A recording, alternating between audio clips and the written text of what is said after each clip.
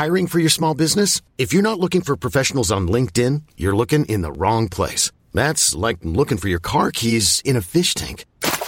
LinkedIn helps you hire professionals you can't find anywhere else, even those who aren't actively searching for a new job but might be open to the perfect role. In a given month, over 70% of LinkedIn users don't even visit other leading job sites. So start looking in the right place. With LinkedIn, you can hire professionals like a professional. Post your free job on linkedin.com/achieve today. My business used to be weighed down by the complexities of in-person payments. Then, Stripe Tap to Pay on iPhone came along and changed everything. With Stripe, I streamlined my payment process effortlessly. No more juggling different methods. Just a simple tap on my iPhone and transactions are complete. What's truly remarkable is how Stripe caters to all my customers' preferences. Whether they're using cards, Apple Pay, or other digital wallets, Stripe ensures a smooth checkout experience every time. Setting up Stripe was a breeze, taking just minutes to get up and running. From local markets to global retailers, Stripe helped me expand my reach and grow my business with ease. To learn how Tap to Pay on iPhone and Stripe can help grow your revenue and reach, visit stripe.com/tapiphone. Daily Tech News Show is made possible by its listeners. Thank you to all of you, including Ali Sanjabi, Andrew Bradley, and Dale McCahey. Coming up on DTNS, where are we at in the great workforce resignation? Plus, Uber Eats gets more autonomous, and how does Netflix get back on track?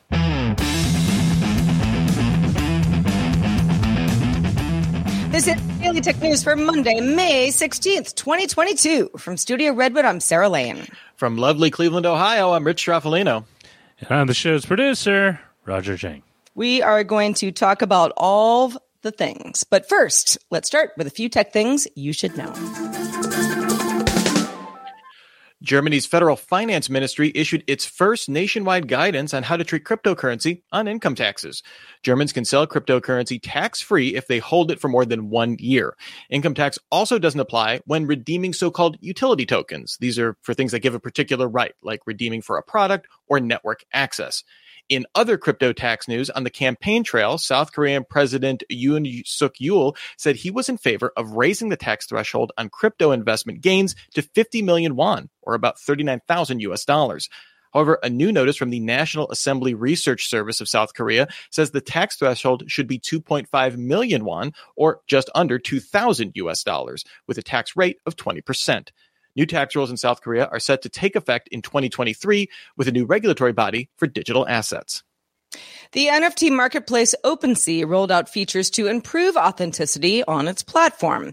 OpenSea will roll out new two-part copy detection system that will use image recognition to scan for NFT copies, also looking for flips or rotations of authentic pieces. Humans will then review any NFTs recommended for removal. OpenSea will also send invite-only verification applications to accounts with at least 100 Ether in volume. That's kind of a lot, with plans to expand eligibility soon. Back in February, you might recall that OpenSea disclosed that 80% of the NFTs it removed from its marketplace as spam or duplicates were generated from its free minting tool. Twitter CEO Parag Agrawal published a Twitter thread explaining why the company has confidence in its estimate that less than 5% of its users are spam accounts. He said this estimate relies on private data like IP addresses, account activity, and browser signatures to help sort accounts that might superficially appear to be spam. He said external people trying to look at numbers of spam accounts wouldn't have access to this information. He further said the estimate is based on multiple human reviews of thousands of accounts sampled at random over time from its monetizable daily active users every quarter. Tech industry trade groups NetChoice and the Computer Communications Industry Association appealed to the U.S. Supreme Court for an emergency stay on Texas Law HB 20, which created liability for large platforms that moderate content based on the viewpoint of the user or another person. This request will be reviewed by Justice Samuel Alito, who can either unilaterally decide on the stay or refer it to the entire court. Justice Alito gave Texas until Wednesday to respond to the request. Now, if Alito denies the request, NetChoice could ask another justice to intervene. So the story is yet unfolding. On Monday, Apple announced new features for its Apple Podcast service, along with software updates for iPhone, iPad, and Mac. Managing podcast storage across devices is one feature, along with tools to enable annual podcast subscriptions, and the newly announced Apple Podcast Delegated Delivery System, which will let creators distribute their paid podcasts directly to Apple Podcasts from third-party hosting providers more easily. This gives Apple a way to compete with services like Spotify's Anchor.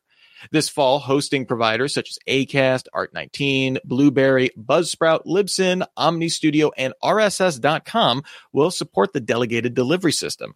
Apple says these providers represent around 80% of the premium content listening and expects more services to be added over time. All right, Rich, let's talk about streaming services and particularly Netflix, which has had an interesting couple of months. Yeah, they've definitely been feeling, especially on the earnings front here, and less than inspiring earnings. Their last report, user growth, not down. Numbers not great. Yeah, we've kind of have some idea of how Netflix plans to turn things around, things like an ad-free tier and a crackdown on password sharing kind of on the way. But the streaming giant is also reportedly working on a new way to deliver content kind of for the service itself. Yeah. So as somebody who is very much a streaming service subscriber, but I also subscribe to YouTube TV for live television, because where else can you get it? For all the things that Netflix offers on its service, and it has been the king for some time, although quite a bit of competition as of late, live content isn't a mission. You don't watch the Oscars live on Netflix, for example. Deadline sources say that Netflix began working on live streaming on its platform. At least it's in the works in some capacity. This will be used for live voting on unscripted competition shows, talent contests, or live stream stand-up comedy specials. So it does sound like somewhat of a limited test, but at least something where you're watching something live, you're participating, and somehow that data comes back to you in a positive or negative way.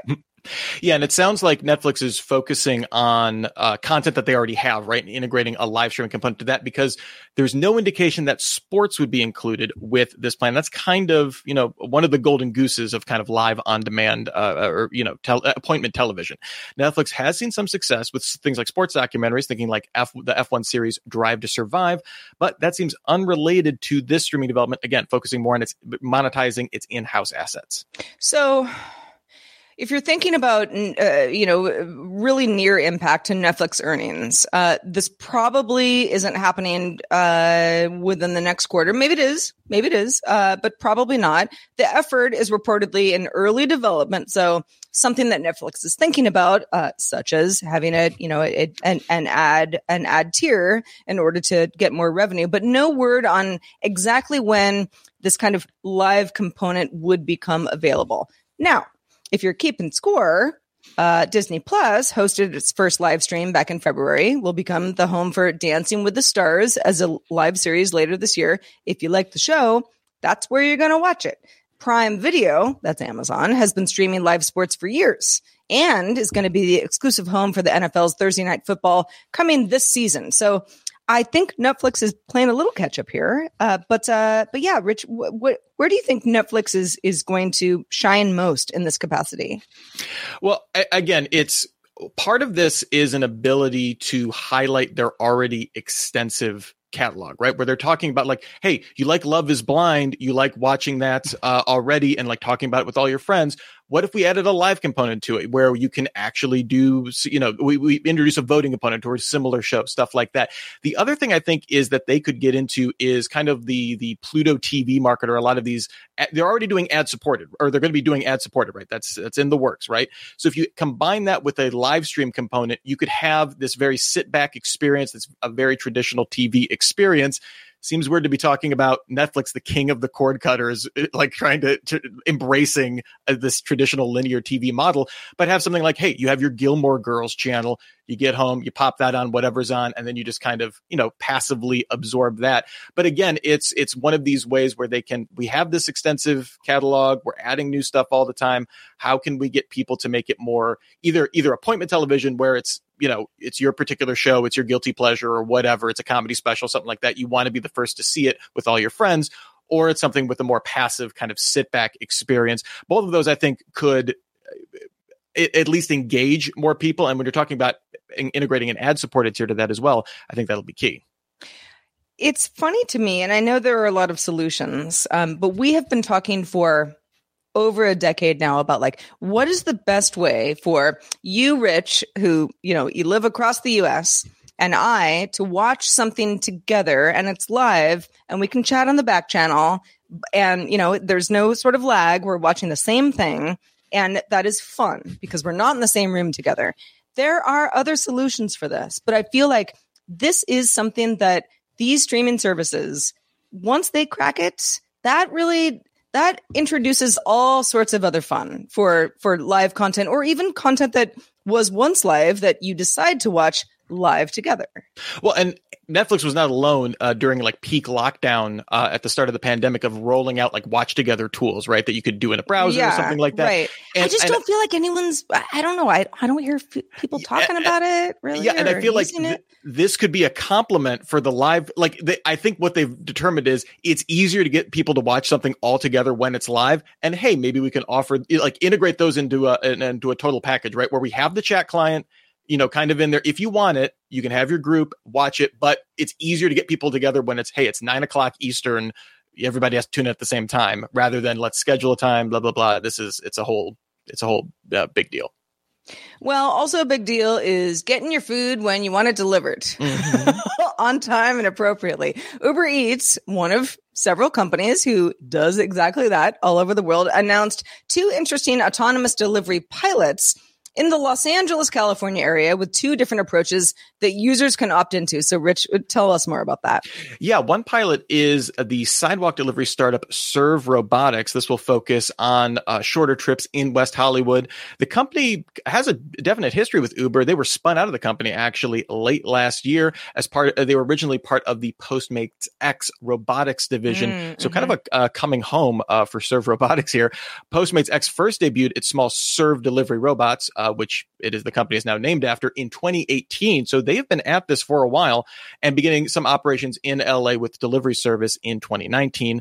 Serve claims its robots operate at level 4 autonomy in some scenarios. Hopefully one of those includes, sidewalk delivery. I mean, that would probably be the most useful for those little robots. But, these are one of those, when you think of, hey, a robot going on the sidewalk, Serve is right up there. They're not alone, certainly, but one of the bigger names out there for sure. Yeah, a friend of mine who lives in the area got some food delivered recently and was like, took a bunch of photos and was like, look at the robot that brought me my sandwich, on a Sunday afternoon. It's crazy. So Serve, again, one of several companies focusing on sidewalk delivery. These are robots going on the sidewalk. Hopefully nobody kicks them over. If all goes well, you get your food, all good. For longer distances, though, Uber announced another pilot with the autonomous vehicle company Motional. That will operate in Santa Monica. That's also in the LA area over on the west side. This is Uber's first partnership with an AV fleet provider. Now, interestingly, Motional hasn't yet been granted a commercial deployment permit by the Department of Motor Vehicles. That is something that it needs. So it can only charge a fee specific to the food delivered, not for the delivery service itself. So the human safety driver will be on board, but it gets a little weird when it comes to service fees and tips and etc. So listeners who live in the Santa Monica area or LA proper, you might be able to score some slightly cheaper food deliveries because of this. Yeah, your receipt will look slightly different because you won't see as much of a service charge. Which I don't actually love the idea of this, right? You're like, oh man, the driver's kind of just sitting behind the wheel, making sure they're all doing good, but it's still their time. That's true. I don't know. I'm assuming those would be like full-time or contractors, right? They would be paid like an hourly wage, I would imagine. Sure. But, going forward, we're seeing this is definitely an area of focus for Uber Eats. The company said it's also looking to partner with other players in this autonomous delivery market. These aren't like their only trials, that the public will or might see more pilots in the future. The fact that they're saying that means I'm pretty sure there are talks. Like they wouldn't say that unless they were fairly confident, but they're saying might at this point. It is unclear if this might include the autonomous company Aurora, which Uber partnered with in its freight business, that they've been exploring recently. Mm-hmm. And Aurora actually bought Uber's self-driving car unit in 2020, with Uber currently holding a 26% stake. So, again, kind of bringing all these spun out or sold off bits of Uber and finding new uses for them, at least potentially with Aurora. As a person who's used Uber since its inception, way back in San Francisco when it was still kind of doing trial stuff, and now uses Uber Eats delivery quite often, where I live, sometimes you just want to get sushi delivered, and that's what we're doing. It's been interesting, and especially, obviously pandemic based. There are a lot of reasons why the company has seen more growth in certain areas rather than others. Although, by all accounts, Uber's getting a little bit back on track as far as people doing ride hailing stuff. But in other Uber Eats news, the company will launch Uber Eats service at certain sports stadiums, basically letting you order food, skip the line. We've talked about this in the past. Uber Eats is getting into the game as well, launching at Dodger Stadium, that's in Los Angeles, and also Angel Stadium, also in Los Angeles, Yankee Stadium in New York, perhaps you've heard of it, Capital One Arena in DC, San Jose's PayPal Park, and Houston's Minute Maid Park. Yeah. And, this is kind of at least in the ballpark area, this is kind of a trend. Amazon did their Just Walkout tech actually at Minute Maid back in April. But I think this development is like, for the longest time, Uber was going to be the Ur app for like all transportation services, right? And I see this expansion by Uber Eats being like, hey, we're going to be this front end so you can order it and, you don't have to, wait 20 minutes and miss the third inning or something like that. You can just go pick it up as increasingly being, they're in this in a number of capacities, but being this food ordering front end, whether it's delivered to you, whether a robot brings it to you, whether, I don't know, a genetically cloned pterodactyl delivers it, or you just go up and get it. I'm just suggesting that you can do it for free, Uber. I don't mind. But yeah, being this all front end for food ordering down the line. All right. Well, moving on, there's a ever growing number of IoT and embedded devices around us in our daily lives, sometimes described as ambient computing. It's just kind of there. I've heard mist computing also. I like ambient a lot better though. Yeah, mist computing sounds like there's an error. Yeah, or it's like moist also. But even though these are low power devices, powering them can be a challenge. Sometimes changing batteries or connecting to the mains. This isn't possible. But scientists have found a potential biological way to power some of these devices. Pretty exciting stuff. It is. So scientists have used algae to power a low energy computer chip for up to 6 months. You might say, how is that entirely possible? Well, researchers from the University of Cambridge sealed a colony of cyanobacteria. You might know them more by their commonly known name, blue-green algae, inside a metal enclosure, a very small one, the size of a AA battery. According to New Scientist, the unit was then left on a windowsill. That's where the algae photosynthesized and generated a tiny current of electricity that powered an ARM Cortex M0 Plus chip. This is proof of concept at this point. So, we're not totally looking at blue-green algae powering our IoT devices, but its creators hope that algae-powered chips could be used in future Internet of Things devices.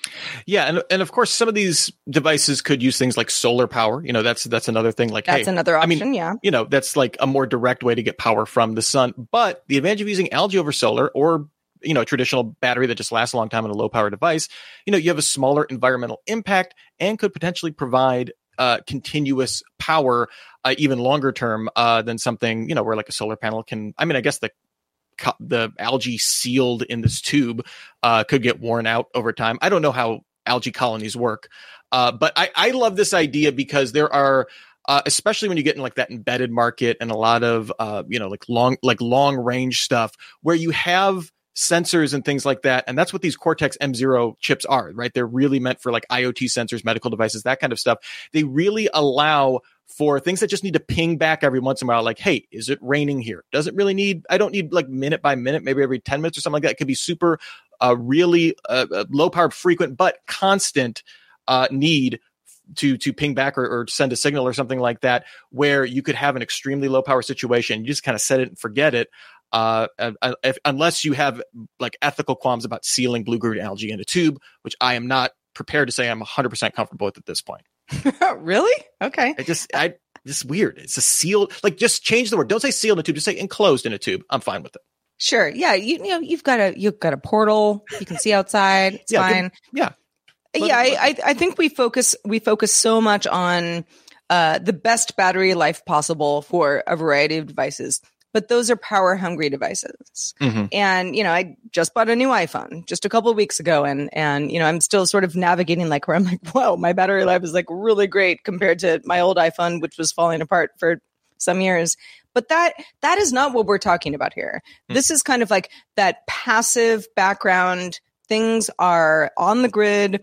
They're working. And if something that is already prevalent in the ocean or swamp or pond or wherever it is, green algae that can power certain devices, not all of them, but like you said, you know, that kind of that solar type thing where you can, I guess, set it and forget it, for better lack of a term. That is really cool for the future of a lot of things that people do need power for. Yeah, and hopefully they can see if they can scale. And the question is then it becomes cost effective versus solar for really small devices, where I think there's a question of you need a certain size solar panel to be effective, right? Well, if you all are thinking, I've got a thought about blue-green algae or anything that we talk about on the show, we'd love to hear your feedback. If you don't know our email address, I'll give it to you right now. feedback@dailytechnewsshow.com.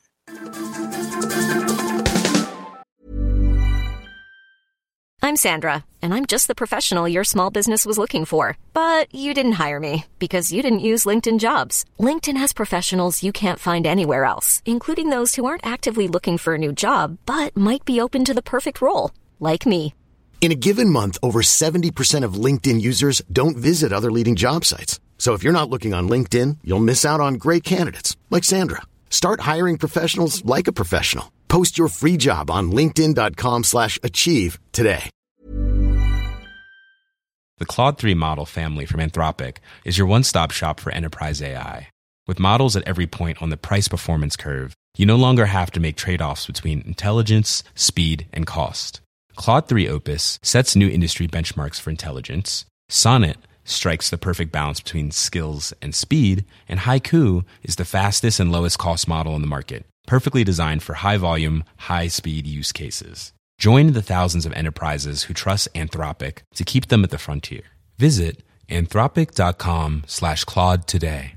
My business used to be weighed down by the complexities of in-person payments. Then, Stripe Tap to Pay on iPhone came along and changed everything.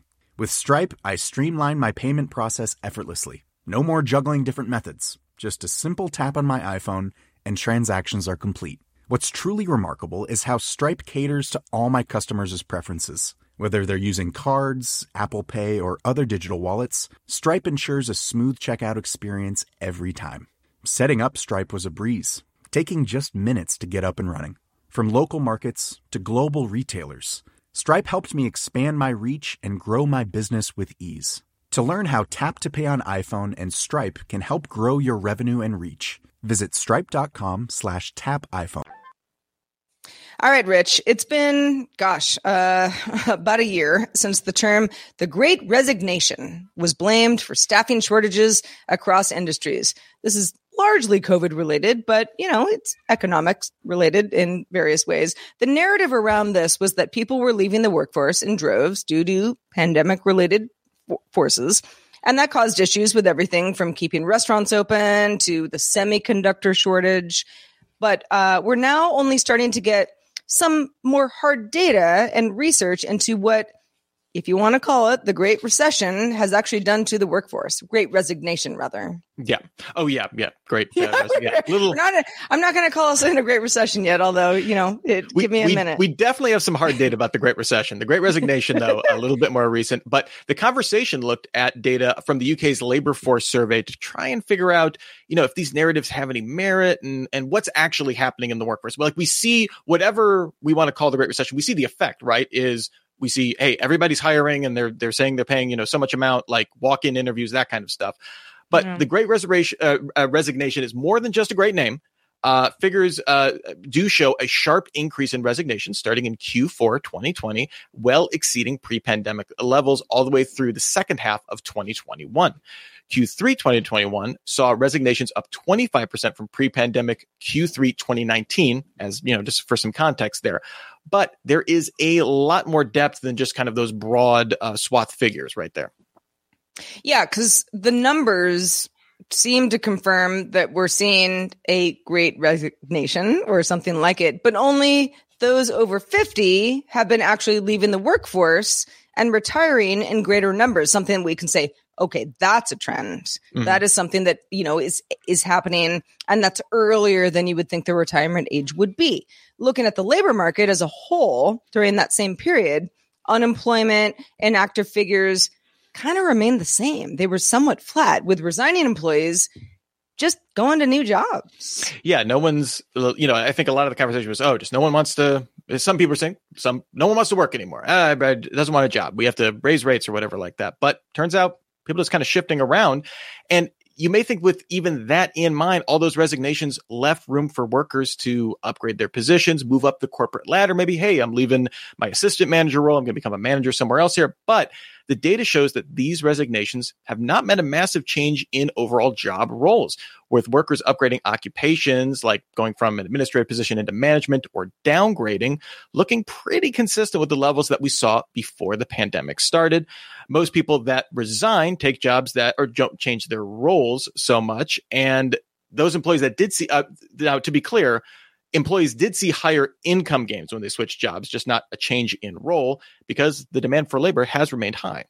Yeah, we've talked in the past of, are there certain sectors, certainly in tech, where you kind of got to, figure out your second career because those jobs are going away, robot taking over, that kind of thing. That's not really what we're talking about here. The data shows that the people in this great resignation sector aren't necessarily changing careers. Researchers found that most resigning employees went back to work in the same industry.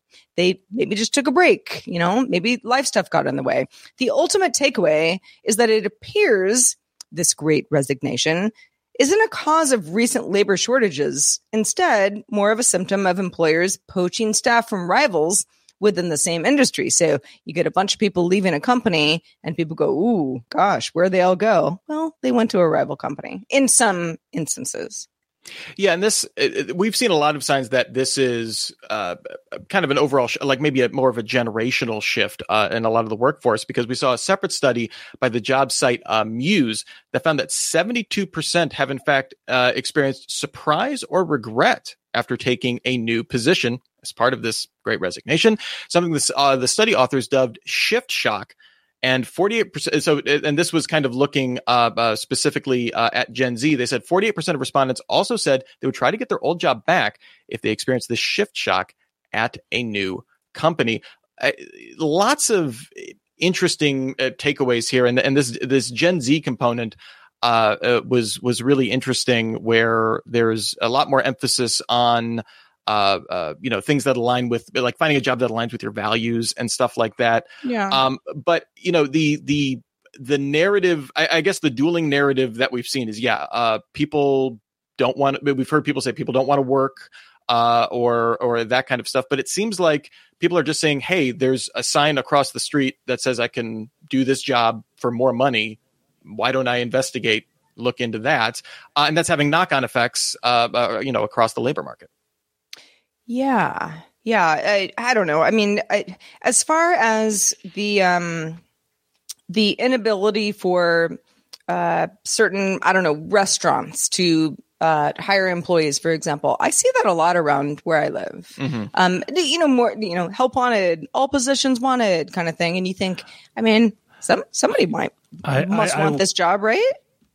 I will add that I think part of it is people use the term great resignation, and I was reading, I'm trying to remember the article, that the term would be better placed as a great churn, because when you say resignation, you're attributing implying it to that now they're not working anywhere else. Yeah, it's just people are just like, I'm out of it.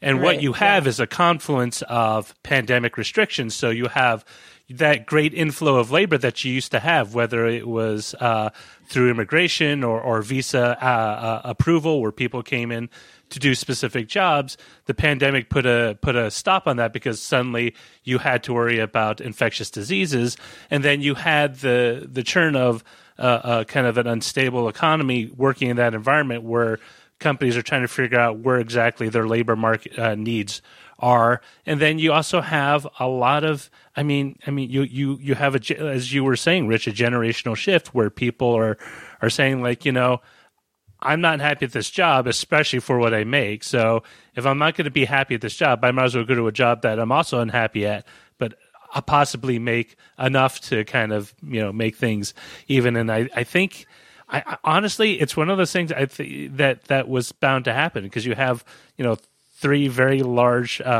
things that are coming together and adjusting and shifting people's attitudes toward the labor market.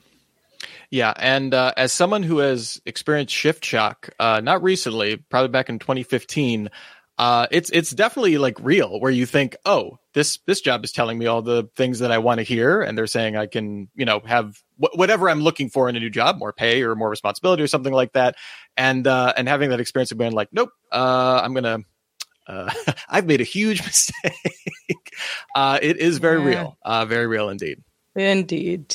Also very real is Valve's Portal. Anybody ever played it? I've seen it once is one of the best games I have ever played. It's no Shining Force 2, but I'm not here to throw shade. If you need a refresher, it was originally released back in 2007. Valve has been around for a while. Recently, a programmer named James Lambert was working on a Portal remake for a Nintendo system. But in his latest development video, he reveals that he has made some huge strides behind the game on the game engine. He's got the portal gun working again. In a video that he released, he shows his progress with portals attached to the walls with some smart detection stuff in place to get around corners, this and that. And when you walk up to them, you can look right into them and everything reflected inside of them moves as expected. Lambert says in the video that he would normally have some sound effects in the game by now, but he wanted to verify that the Nintendo 64 could even do portals before doing it here, which he did. The ingenuity to not just be like, I'm going to make a mod to make it look like, Portal on the N64. I'm developing this on the hardware. Yeah. And the fact they can do he said he was able to do 4 rooms if you do the portal through portal kind of view, to do up to 4 rooms of that kind of infinite view is on 90s 3D hardware that could barely do 3D at the time is pretty amazing. I'm going to have to take your word for it. It sounds great. The question is, did he have the little non-portal player? I'm like, that sounds really great. Did he have the RAM expansion pack? That's what I need to know. I will add this one thing, and I'm going to channel Scott Johnson here. This is very much of a certain demographic looking back at older technology. And it's like, what if I really push this beyond what they originally designed? 3D Mario or some other N64 game. Was it Donkey Kong Country? Yeah, one of them. There was a lot that I never played. Although Rogue Squadron is still the best. Well, we'd like to thank some people that we think are the best, and those are our brand new bosses. Bo and Andres started backing us on Patreon over the weekend, from last Friday's show to today. Thank you, Bo, and thank you, Andres. Just a reminder, there is a longer version of this show called Good Day Internet, available at patreon.com/DTNS. We roll into it right after this show. But just a reminder, we are live Monday through Friday at 4 p.m. Eastern, 2000 UTC. Find out more at dailytechnewsshow.com/live. Please join us live if you can. Otherwise, we are on demand. We're back tomorrow with the IGN's Max Scoville with a look at upcoming game announcements. Talk to you soon. This show is part of the Frog Pants Network. Get more at frogpants.com. Diamond Club hopes you have enjoyed this program. Hi, I'm Daniel, founder of Pretty Litter. Did you know cats tend to hide symptoms of sickness and pain? I learned this the hard way after losing my cat, Gingy. So I created Pretty Litter, a health monitoring litter that helps detect early signs of illness by changing colors, saving you money and potentially your cat's life. Pretty Litter is veterinarian developed, and it's the easiest way to keep tabs on your fur baby's health right at home. Go to prettylitter.com and use code ACAST for 20% off your first order and a free cat toy. Terms and conditions apply. See site for details. Hold up. What was that? Boring. No flavor. That was as bad as those leftovers you ate all week. Keke Palmer here, and it's time to say hello to something fresh and guilt-free. Hello Fresh. Jazz up dinner with pecan-crusted chicken or garlic butter shrimp scampi. Now that's music to my mouth. Hello Fresh. Let's get this dinner party started. Discover all the delicious possibilities at HelloFresh.com.